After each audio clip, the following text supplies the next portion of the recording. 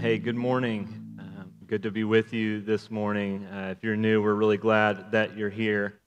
If you've got your Bible, make your way to Micah chapter 2. Micah chapter 2. If you grabbed one of those black hardback Bibles on your way in, it's on page 728. And if you grabbed one of those Bibles, or if you don't have one and you want one, just raise your hand. Evan will bring you one. And you keep that Bible. That's our gift to you as a church. We really love the Bible here, want you to be able to read it and engage with it for yourself and see really what we're talking about here this morning. Well, there is a story in the Gospels towards the end of Jesus' ministry when he is about to be handed over and crucified, when he is teaching in the temple during the last week of his ministry before the crucifixion, and the scribes and the Pharisees, the religious leaders of the day, are trying to trap him and ask him questions so that they can trap him in one of his answers. And they're not able to do this. After a while, though, one of the scribes, someone who was an expert in the Old Testament, who was schooled in the Old Testament, asked Jesus the question, what is the greatest commandment? Like, what do we need to make sure we're really focusing on? What does God really require from us? And Jesus goes to two different places in the Old Testament. He says the first great commandment is to love the Lord your God with all your heart, with all your soul, with all your mind, and with all your strength. And the second is like it, you should love your neighbor as yourself. And he says, on these two commandments hang all the law and the prophets. The entire Old Testament, all of the commands that God has given, the whole law can be summed up, and this is what God is asking of us, to love Him with everything that we are, and to love our neighbor as ourselves. Well, last week in Micah chapter 1, we saw that the people of God were not doing this. They were not loving God with all that they are. They had instead turned aside to idols. We saw how they, and so often we replace God with idols and other gods, and we go and begin to worship them and privilege those and begin to love those things above all else in our lives. And now, here in chapter 2, Micah is going to turn to our neighbors and to show us that when you fail to love God, when you begin to walk in idolatry, you don't just fail to love God, you will always fail to love your neighbor as well. When you break the first great commandment, you will always end up breaking the second. He's going to show us that idolatry leads to injustice and to oppressing our neighbors. And just like last week, Micah wants to really wake us up to this reality and show us where we've sinned and where we need to repent so that we might turn away from it and come back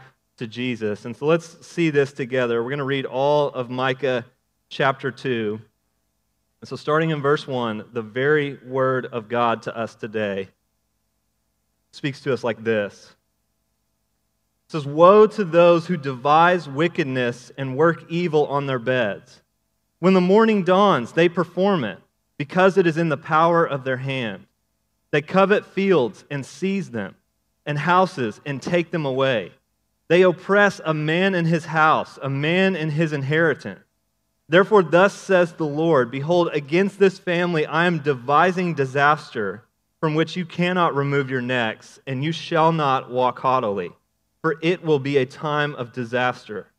In that day they shall take up a taunt song against you and moan bitterly and say, we are utterly ruined. He changes the portion of my people, how he removes it from me. To an apostate he allots our fields. Therefore you will have none to cast the line by lot in the assembly of the Lord. Do not preach, thus they preach. One should not preach of such things. Disgrace will not overtake us. Should this be said, O house of Jacob? Has the Lord grown impatient? Are these His deeds? Do not my words do good to him who walks uprightly? But lately my people have risen up as an enemy. You strip the rich robe from those who pass by trustingly with no thought of war. The women of my people you drive out from their delightful houses. From their young children you take away my splendor forever. Arise and go, for this is no place to rest, because of uncleanness that destroys with a grievous destruction. If a man should go about and utter wind and lies, saying, I'll preach to you of wine and strong drink, he would be the preacher for this people. I will surely assemble all of you, O Jacob. I will gather the remnant of Israel. I will set them together like sheep in a fold, like a flock in its pasture, a noisy multitude of men. He who opens the breach goes up before them. They break through and pass the gate, going out by it. Their king passes on before them, the Lord at their head. Let me pray for God's help on our time together. God, would you bless your word as we talk about what you're calling us to, what you're exposing in us, and the hope you're giving us in these words from Micah chapter 2. Would you, Holy Spirit, illuminate and give light to the word that you inspire? Would you give us ears to hear and eyes to see? Would you give us hearts that don't put up defenses to think that this is really a sermon about somebody else? Would you give us hearts that instead would sit with the weight of what this text is saying about us and about the ways we've sinned and turned away from you? God, I pray that in doing that, we would find the freedom to repent and see you as better and come to you. Help us to see Jesus for as glorious and as beautiful and as all-satisfying as he is. I pray that you would. In your name, amen. And well, Micah begins this passage by saying, woe. Woe to a specific group of people. And woe is a curse. It's a way to say that judgment is coming, that you're going to be cursed, and that you need to repent of that, and you need to turn away from that, or this is headed for you. And so, what are they going to be cursed for? Well, Micah says the woe is upon those who devise wickedness in their beds, and then perform the plan that they had made in the morning. And so if you think about the things that keep you up at night, it's usually things that are pretty close to your heart, things that are pretty important to you, right? I mean, all of us have known sleepless nights because we've got a really big day up ahead of us, and we're nervous, and we've got our adrenaline running about what we're going to do or say in the meeting or the training the next day, or if you're still in school, what you're going to do in the game or the performance or the test. And we've got our adrenaline running, trying to plan out and imagine that whole scenario, and we can't sleep. Or sometimes it's that there's a strain in a relationship, or one of our kids is struggling, and we don't know how to fix it, and so we lay awake, sleepless in bed at night, just trying to rack our brains with, what can I do to fix this? What can I do to help this? Is this ever going to get better? The things that keep us up at night are the things that are really close to our heart, the things that are really important to us. And Mike is saying for these guys, it's planning out how they can better oppress people. He says they're up all night dreaming and planning about how they can better steal from people and take from them, and then they're up and at them early in the morning to go put their plan into action. Just because they can, just because they have the power to, just because it's in the power of their hand, as verse 1 says. Micah says they covet other people's fields, they want what they don't have and what other people have, so they oppress people and they take it because they can. They take people's house, they take their inheritance and their land away from them.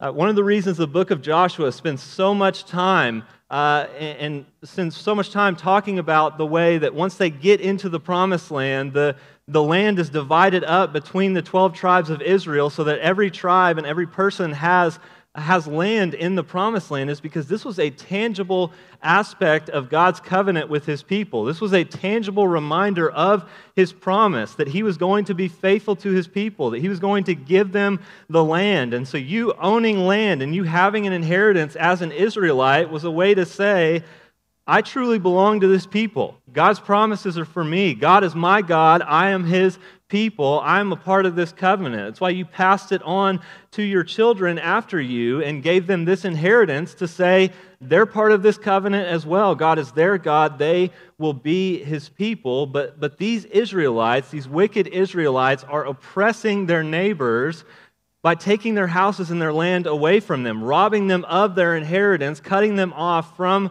the promises of God, trying to cut them off from God's people.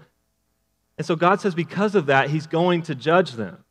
In verse 1, it said these wicked people are devising wickedness while they're on their beds. So notice verse 3, God says he's going to devise disaster against them. They're scheming and plotting about how they can better oppress people and commit more injustice. So God's going to scheme and plot about how he can judge them and destroy them for that. He says the judgment he's going to bring on them is going to crush them. It will be like a bar that they can't get out from under.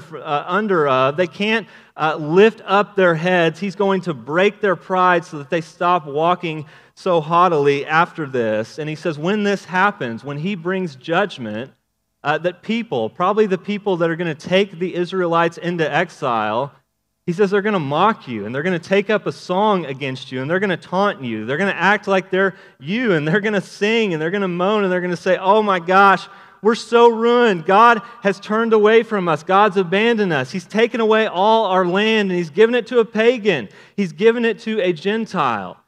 God's going to do what they did to their neighbors. He's going to take their land away from them and give it to someone else that they stole. And then notice verse 5, God says when he brings his people back from exile, when he brings them back into the promised land, these people that stole their fellow neighbor's land, not only are they not going to have the land that they stole, they're not going to have any land at all. They're going to be cut off from God's people, cut off from God's promises. They won't have any of this inheritance. And so God is going to judge these people for the way that they are oppressing and committing injustice against their neighbors.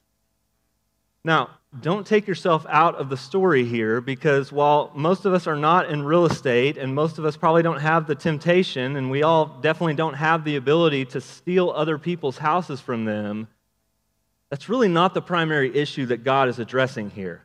That's the fruit. God is addressing the root, because notice what this starts with in verse 4. It's in verse 2. It says they covet. This is what it starts with. They covet. They want something that they don't have, that God has not given to them, and so they have the power to take it, so they put a plan into action as to how they can take it from their neighbors so that they can have it for themselves. It all starts with coveting, with this sinful desire to have what you don't have and what God has not given you in a way that leads you to oppress others to get it. And Micah 2 is just showing us that this is always the pattern, that when you covet something, you eventually begin to oppress people and commit injustice against other people because they stand in the way of having and getting what you want. And listen, all of us are doing this. This affects all of us. For example, think of how so much of our economy works. Our economy is really driven by coveting because advertisers and marketers know that we are not fundamentally people who make our decisions by sitting down and writing out a pros and cons list and just thinking rationally about what we want to do. They know and understand, sometimes better than we do, that we are fundamentally people who are driven by our desires, by what we love, by what appeals to our imagination and calls that out in us. And so advertisers and marketing appeal to our desires, and they appeal to our coveting. You know, it's not enough for Hardee's, for Carl's Jr. to say, hey, we think we make pretty good burgers, and if you come to our store, we think that you'll like our burgers too. Now, they've got to have these ridiculous commercials with half-naked women showcasing their burgers to appeal to men and to say, hey, if you come and eat at Carl's Jr., you might get a woman like this. She might even come with the burger.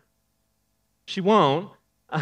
Lincoln, it's not enough for Lincoln to say, hey, we think we make pretty good cars. So here's a pros and cons list of some information about our vehicles and why they might be a better fit for you than what you're driving right now. Instead, they give you a commercial to say, hey, if you drive a Lincoln, you can be kind of cool and mysterious like Matthew McConaughey. You know, advertisers appeal to our desires. They don't just give you commercials that are a PowerPoint slide of all the information about their product.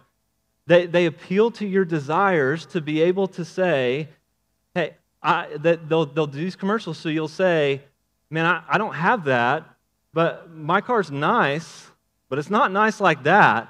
Maybe I really do need that. Maybe we can move some stuff around in the budget so that I can get that. Or I know I've only had this iPhone for a year, but did you see the new Apple keynote? I mean, this new iPhone is going to make mine obsolete, and this new VR headset, I mean, this is the future. I'm going to have to get along with it and get one of these, and I don't know that my old iPhone is going to sync up with this VR headset, so I've got to go ahead and get a new one. Advertisers know they can appeal to your desires and give you a picture of happiness and the good life and get you to think, man, I don't have that. Something in my life is lacking. I don't have the good life. But it's just because I don't have that. Maybe if I get that, I really will feel better. I really will have the good life and be one step closer to it.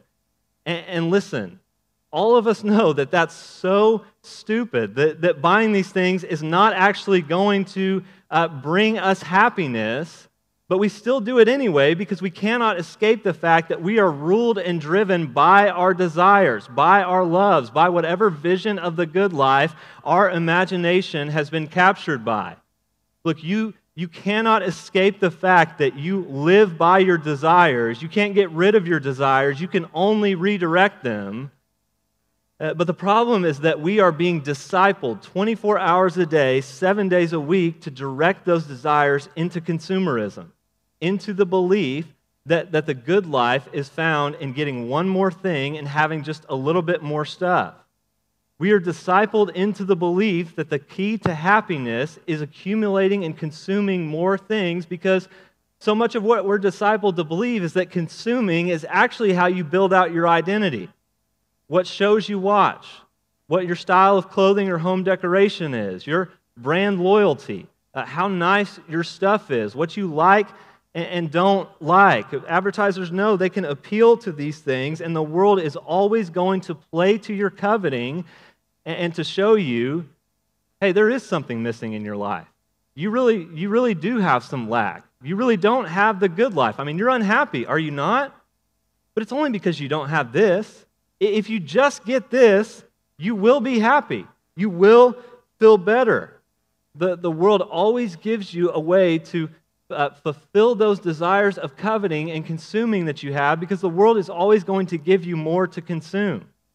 You know, because when you're bored, when you do feel that sort of flatness, like life is just a little bit flat or there's something lacking, there's something missing, there's always another show that you can watch to numb yourself and distract yourself from that feeling. There's always something else you can check on your phone.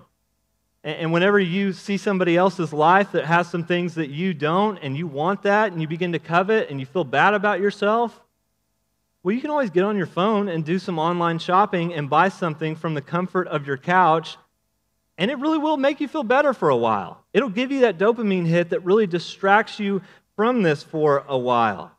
Like, we really have the ability to give free rein to our coveting as much as we want to in our society, and we take that as much as we can. Coveting is really our national pastime as Americans.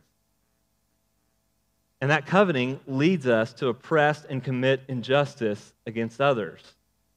And look, before you put the defenses up, before you say, that's not me. Like, I'm not doing what the people in Micah here are doing. I'm not stealing other people's houses. I'm not robbing people. What I'm doing just affects me. It doesn't affect anybody else. Hear me, that's just a lie that we tell ourselves so that we can continue to covet without feeling guilty about it. Listen to what James 4 says, echoing and kind of drawing on Micah chapter 2. He says, "What causes quarrels and what causes fights among you? Is it not this, that your passions are at war within you? You desire and do not have, so you murder. You covet and you can't obtain, so you fight and quarrel. You do not have because you do not ask. You ask and you do not receive because you ask wrongly to spend it on your passions. You adulterous people, do you not know that friendship with the world is enmity with God? Therefore, whoever wishes to be a friend of the world makes himself an enemy of God." So notice what James said there. He said, you covet, you want something that you don't have, and you can't get it, so you fight and you quarrel about it. Have you ever noticed when you go over to somebody's house and their house is nicer and it's bigger than yours and you covet it? You start to feel bad that you don't live in a house like this and you want to live in a house like this and you wish you did. And then you go home and you look on Zillow at how much their house cost And then you start to think of all the reasons why they're actually sinful for spending all that money on a house, and all the reasons why you're so much better than them. At least we tithe. I bet they don't even give. Hey, at least our kids aren't going to grow up spoiled living in a house like that. Or think about how you're scrolling through social media and you see pictures of a trip that somebody has taken, a vacation that you want to go on and you haven't been able to go on, and you think, man, that's just like them. That's just so lavish. It's so over the top. That's such a waste of money. I mean, they're the type of people that do that. I wish we could have a vacation like that, but not everybody's made out of money like they are. It must be nice to be made out of money like that. It must be really nice. Think about how you scroll through social media and you see somebody doing something or having something that you want to do or have, and you haven't done, you don't have, and you judge them. Do you not? I mean, she's so pretentious. She just feels like she's got to show everybody how much better her life is than everybody else's. You judge them, you covet, and that leads you to oppress them. When you do this, when you give free rein to your coveting and you don't check it and you just let it go as far as it can, I promise you that you will begin to oppress and commit injustice against that person that you're coveting their stuff, as much as you have the ability to, as much as it's in the power of your hand, as verse 1 says. Like if you work with them, you will cut them off from opportunities at work if you have the ability to do that. If you're friends with them, you will slowly stop inviting them to things and you'll cut them off relationally. You'll start dropping little gossips and slanders about them in conversation because, it's not enough for you to know how awful they are. Everybody else around them has to know as well. You'll start to have this growing bitterness and hatred towards them in your heart because they have what you want and what you don't have, and that must mean they're sinful for that, and they stand in the way of you getting the life that you really want.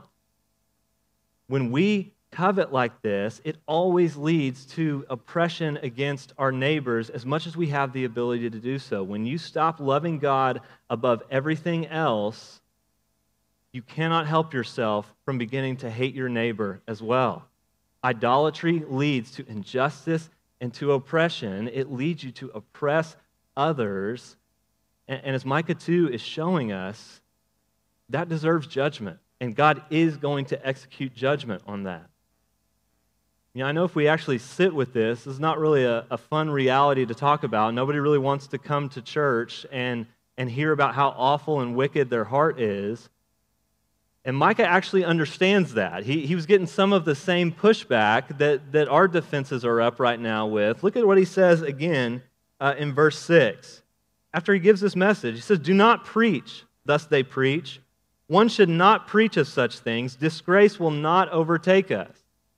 So Micah is saying, all these people, these false prophets especially, who are hearing Micah's message are saying, Micah, stop preaching about all this. Stop talking about all that judgment stuff. Don't you realize we're children of Abraham? We're the people of God. God has made promises to us. This is not going to happen to us. God is not going to judge us.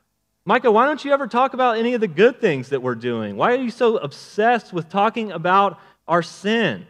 I mean, this is not going to happen. Judgment is not going to come for us. And look at what God, through the prophet Micah, says to these people who are saying this in verse 7. He says, "Did you guys really say this?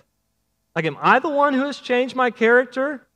Am I the one who's doing all these wicked things and committing injustice?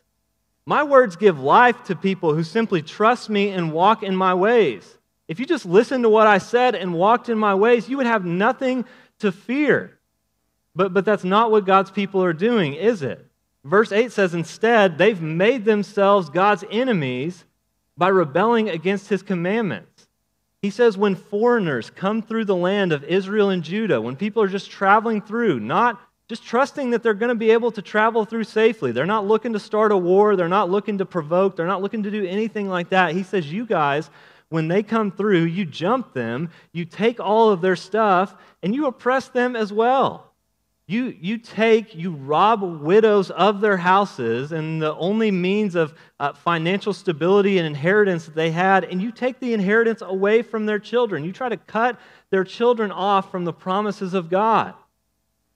And so verse 10 says, because of this, God tells them, you need to get up and leave the promised land you're going to in the exile, because this land that was supposed to be a place of rest, this land that was supposed to be the place where God's people lived in God's place, living under God's rule, experiencing God's presence and blessing, this place that was supposed to be a haven for rest and for life with God, has instead turned into the exact opposite of that. They've defiled the land with their injustice, and they've made it really a den of robbers. It would be like having to live in a house with no front door. People could just come in and do whatever they want whenever they please. This is what they've done to the land. And then I love what Micah says about this in verse 11. He says, if somebody came to you and started telling you, like, yeah, I'll preach to you guys about wine and beer, he'd be your favorite preacher. You guys would be breaking down the doors to go to his church. What Micah is saying is he's saying what you guys want is not somebody who tells you the truth. What you want is somebody who's a windbag, who's full of hot air and will lie to you and puff you up with hot air about how awesome you are. Wine and strong drink are symbols of prosperity. And so what Micah is saying, he's saying you guys want somebody who will preach to you a prosperity gospel, who will talk about how awesome you are, who won't talk about your sin, won't talk about God's judgment, won't talk about the fact that exile is coming for you, who will instead just talk about, hey, you're great, your life is great, everything is great, God's going to continue to bless you, you have nothing to worry about, so let's just all get drunk and have a good time. Let's have a party and celebrate how awesome everything in our life is. And Micah's saying, this is what we want. Now, while most of us would reject the prosperity gospel when it comes out explicitly from a person like Joel Osteen, and it says, if you just follow God, if you're just obedient to Him, and if you just give, then God will bless you with health. You're not going to get sick. Bad things are not going to happen to you, and you're going to get rich. God's going to bless you financially. You're going to be happy, wealthy, and wise, and healthy because of your obedience to God. Well, I think most of us would probably reject the prosperity gospel when it comes to us that explicitly. That does not mean that we don't all have a little bit of belief in the prosperity gospel in us. We do. Because all of us believe to some level or another that if we follow God, if we're obedient to Him, then God is obligated to give us a pretty good life in return. And look, we're Americans. We think that anything that is wrong in our lives can be fixed if we just apply a little bit of ingenuity and elbow grease to it. And so we love preaching that has this sort of can-do attitude that tells you, yeah, you're already pretty great, and anything that's off in your life, you can fix it on your own, and you can fix it this week. You can do it. I know you can. I mean, just ask yourself, what sort of preaching would you rather come to church and hear? Micah's sort of message that tells you, hey, you are so wicked and your heart is so full of coveting that you are going to oppress and commit injustice against your neighbors as much as you have the capability to. You're going to destroy yourself, drag down everyone you can with you, and then you're going to be, at the end of all of that, judged by God for it if you don't repent of this sin. Would you rather hear that, or would you rather hear a message that says, hey, you know, your life is already pretty great, you're already pretty great, you're just a few ticks off in this one area, but if you just apply a few principles right here to marriage or to your work, like, you'll get back on track, you'll optimize your life, and everything will be going swimmingly again. I can tell you which of those two sermons I would prefer to hear. And we prefer that second one. We prefer the lighter prosperity gospel sort of message because most of us just really do not actually believe that we're sinners. Most of us think that the good things that we do outweigh the bad things that we do. Most of us think that at the core of who we are fundamentally good people who sometimes act out of character and do some bad things. But we do not think that because of our sin, because of the brokenness of the fall, that we are people who are fundamentally broken by sin and enslaved to sinful desires like coveting and like this. But Micah is saying when we believe those lies, when we listen to those messages that the prosperity gospel is preaching to us, then we're lying to ourselves. We're believing lies. You know, you could put a leash on a lion and bring it into your backyard and call it your pet, but that does not change the fact that the first time it gets the opportunity, it is going to maul you. Because lions can be a lot of different things, but one thing they cannot be is a pet, and no matter how hard you try to make them be a pet, you're not going to be able to deny that reality for very long. You know, we can deny this reality. We can say, yeah, our sin's really not that bad. We're really not that bad. It's not that big of a deal. God's not going to care that much about it, but that's all we're doing. We're lying to ourselves. We are denying reality. And as much as we might try to deny reality, it doesn't change the fact that our sin really is this bad, that our hearts really are this filled with coveting, and that God really is going to execute judgment on those who oppress and commit injustice against their neighbors.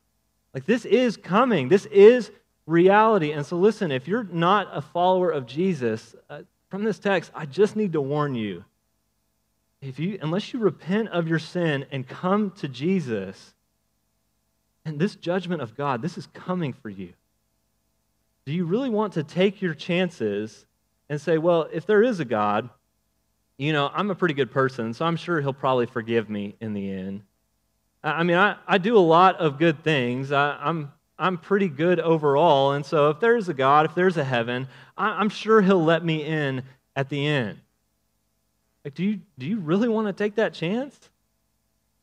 Because if there is a God, and if God is good, and if what Micah 2 just said about you is true, that your heart is filled with coveting, and that coveting leads you to oppress and commit injustice against image bearers that God has made and loves, do you really think a good God is just going to say, like, yeah, no big deal, I don't really care about that? Do you really think a good God is going to sweep that under the rug and act like you didn't do that? No.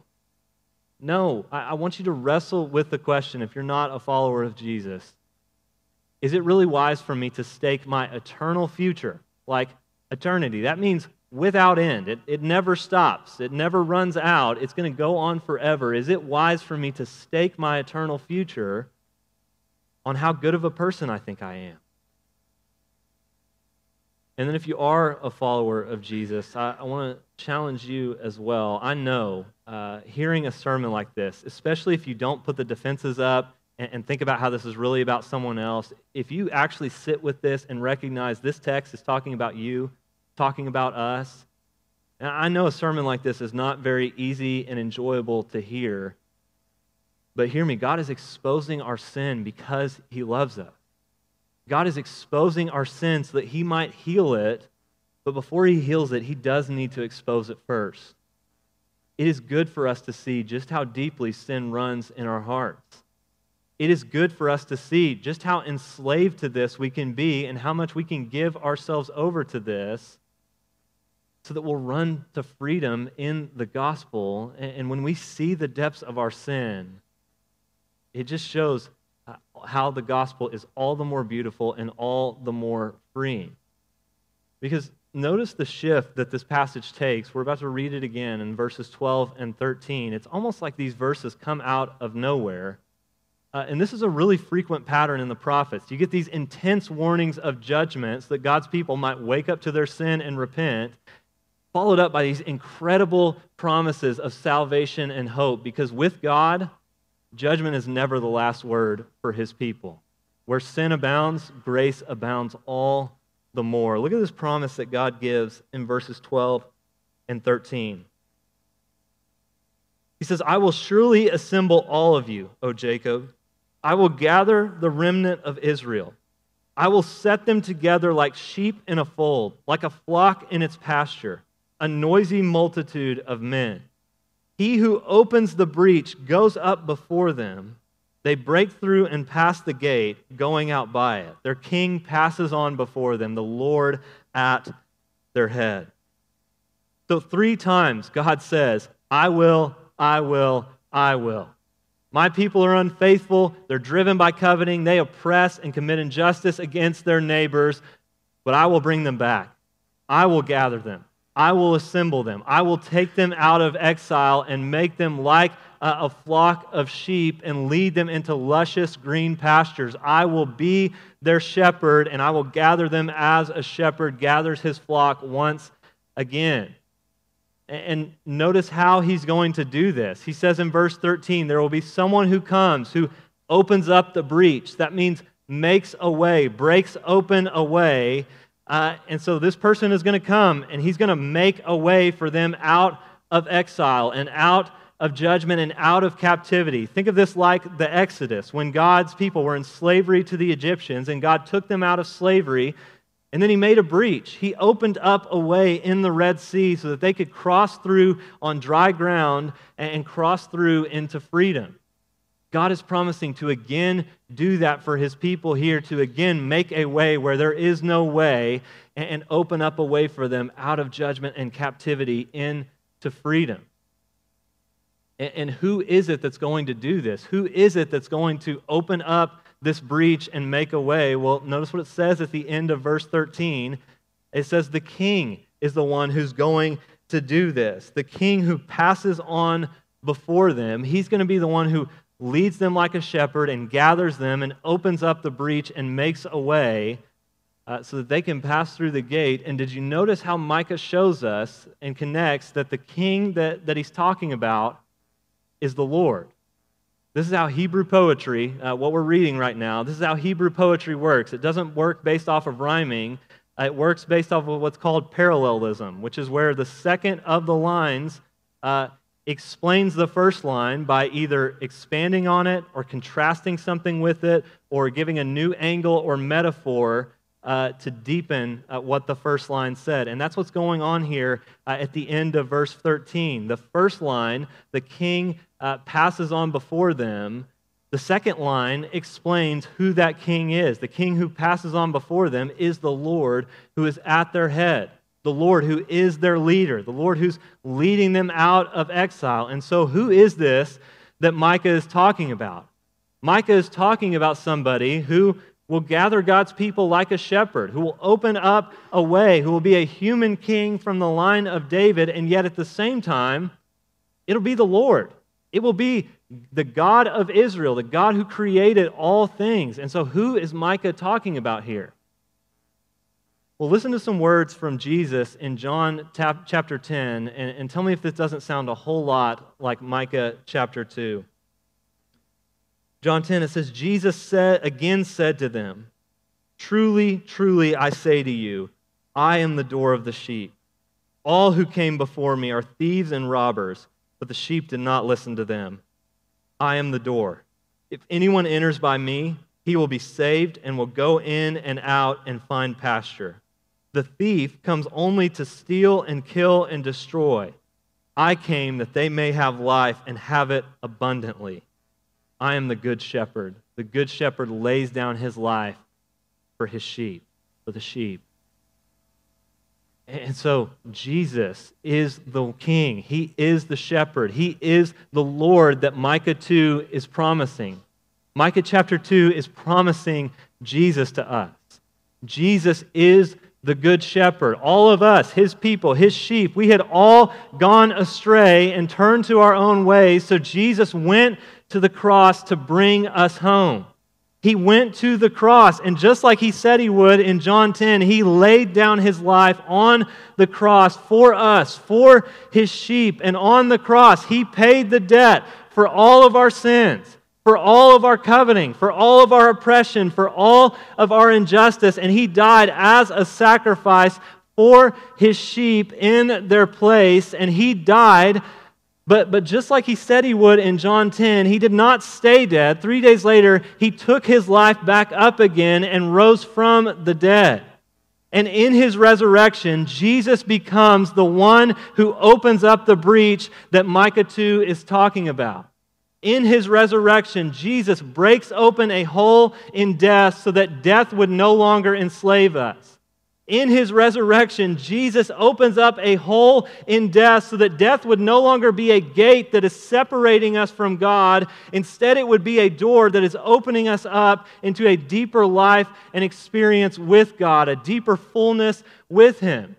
In His death and resurrection, Jesus opens up the prison doors of sin and death that we had freely locked ourselves into and leads us out as free men and free women. In His death and resurrection, Jesus becomes the door. He becomes the way out of our sin and the way into abundant eternal life because He is life. In His death and resurrection, He becomes the means to life itself. Jesus is where you go to find the abundant life. Jesus is where you go to be saved and go in and out and find pasture. Jesus is where you go to find the freedom of a life no longer enslaved to sin, instead the freedom of a life of real joy with Jesus. And I think we get a beautiful example of that here in Micah chapter 2 because Jesus is where you find freedom from coveting. In Colossians chapter 3, Paul says that coveting, is idolatry. And he says that because coveting is really making an accusation against God. It's saying that God is not good and that God is holding out on you because He has not given you something that you want and you don't have. It's an accusation against God that's saying, God, you're not good enough to satisfy me. We are driven to coveting because we're driven to discontentment with God. We don't think that God is good. We don't think that He can satisfy us. And we think that God is holding out on us. But the gospel will kill all of that discontentment and coveting because if you have Jesus, what do you actually lack? Romans 8:32, Paul says, if God did not spare His Son for us, but freely gave Him up for us all, how will He not also with Him graciously give us all things? If you're in Jesus, you have everything that you need. In Jesus, you have the validation that you have spent your whole life looking for. The God of the whole universe has looked on your life and has justified you. He has counted you righteous and acceptable and favorable in His sight because of what Jesus has done. In Jesus, you have a meaning and purpose in life that suffering cannot take away from you because whatever suffering might take from you, it cannot take you out of Jesus' hand. In Jesus, you have a freedom and a joy that is not based on your circumstances because it's not dependent on your circumstances. It's dependent on Jesus, and you always have Him. You see, because Jesus died for our sins and rose from the grave to make us His own, now we can make the words of Psalm 23 our own. We can say, Jesus is my shepherd, I shall not want. There's nothing that I lack. There's nothing I need that He has not given me. Jesus makes me lie down in green pastures. Jesus leads me beside still waters. Jesus restores my soul. He leads me into abundant life. Even when I walk through the valley of the shadow of death, I have nothing to fear because Jesus has been there before me and Jesus is right there with me. Jesus' goodness and mercy will pursue me. It will hunt me down all the days of my life. And even the end of my life is not the end of my life because it's actually just the beginning. It's the beginning of eternal life with Jesus. That will drive out discontentment and coveting. When you are filled up with and satisfied with the good news of what you have and all that you have in Jesus, discontentment just has less and less room to breathe in your heart.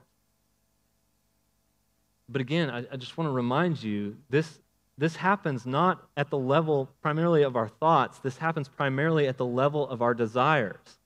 We are, again, not fundamentally people who think through and rationalize our way into all of our decisions. We are driven by our loves and our desires. We are driven by what captures us and what gives ourselves over to this. So you can't think your way out of coveting and discontentment. You have to worship your way out of it.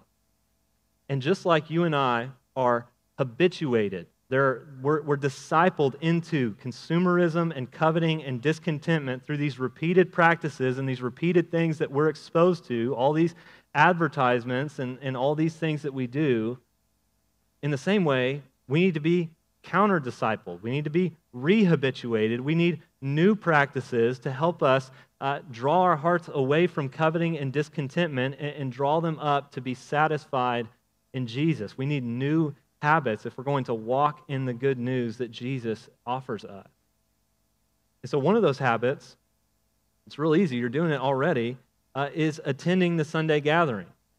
We believe that the Sunday gathering is the primary means of discipleship in your life as a follower of Jesus, because the Sunday gathering is a place where we can immerse ourselves in these habits and practices that help disciple us towards Jesus. You know, it's why we do things. It's why we do things like encouraging you to come early and to stay late and to talk to people you don't know and seek to build up and encourage people that you do know and seek to serve and bless others here with your gifts, because the more you engage in that practice, the more and more you're actually going to begin to believe and see that the good life is not actually found in just what I can get for me, myself, and I. The good life is actually found in giving of myself and serving others. That's why we take the Lord's Supper every week, because it's this tactile, bodily reminder of what Jesus has done to save us. It gives us a bodily reminder and a visual reminder of the gospel. It's this habit that helps reform our desires as we taste and see that the Lord is good when we come to His table. That's why we confess the creeds, because we're trying to get you to believe, no, this is actually the true story of the world. Who God is and what God has done for me, this is actually what's most real about my life. We sing because so often getting the truths of the gospel on your lips helps get them down into your heart. And it's why we seek to preach the gospel every week, so that we would be re-centered on this true vision of the good life and the good news that Jesus offers us. And so really, one way to step into this and to be discipled away from consumerism and coveting and discontentment is just to attend the Sunday gathering as often as you can, so that you can be immersed in and engaged in these habits that help disciple you towards greater faith and trust in Jesus. There are some other things we can do as well, though. One of those is, for many of us, this is going to look like identifying the things in our lives that stir up discontentment and stir up coveting, and then getting rid of those for a season to give ourselves some space to breathe and spend time with Jesus. And so, for example, like if Zillow is doing this for you, and you're not right now, like at this moment, in the process of looking for or needing to buy a house, man, it might be really wise for you to delete that app off your phone and get some accountability with somebody so that you can't look at it. You know, it's almost as if God knew we were going to do this when He gave the commandment. The very first part of that commandment is, do not covet your neighbor's house. And so if Zillow is helping you break that commandment and covet your neighbor's house, why not get rid of it for a season and just give yourself some space to breathe and not be constantly bombarded with that temptation? Same thing with social media. Like if social media is doing this for you, just get off of it for a season. You don't need to be on there.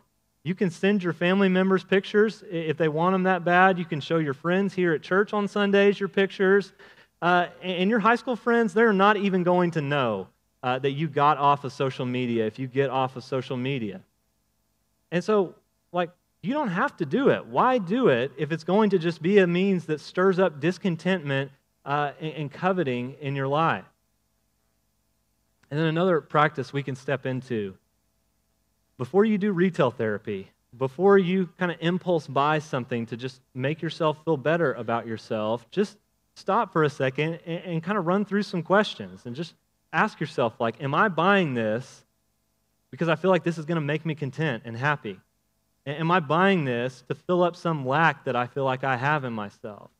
Am I buying this because it feels like my life has something missing? Don't just impulse buy. Interrogate your heart and ask, man, have I gotten bored with Jesus? Have I just stopped trusting Jesus to satisfy me? Am I seeking to fix something by buying this that can't actually be fixed by buying this? See, we should walk in these practices, because when we give ourselves over to coveting, we will give ourselves over to oppression and injustice as well. When you break the first commandment to love God with all that you are, you will begin to break the second and oppress your neighbor as well. But Jesus provides freedom from coveting and injustice and oppression. If you have Jesus, you have what you need. And so, as Hebrews 13 says, we can be content with what we have because Jesus has promised us. He has said to us, I will never leave you and I will never forsake you. And if you have Jesus, you have all that you need. Let me pray for us that we would believe this. Jesus, thank you for your word. Jesus, I confess that this wasn't the next text in the book.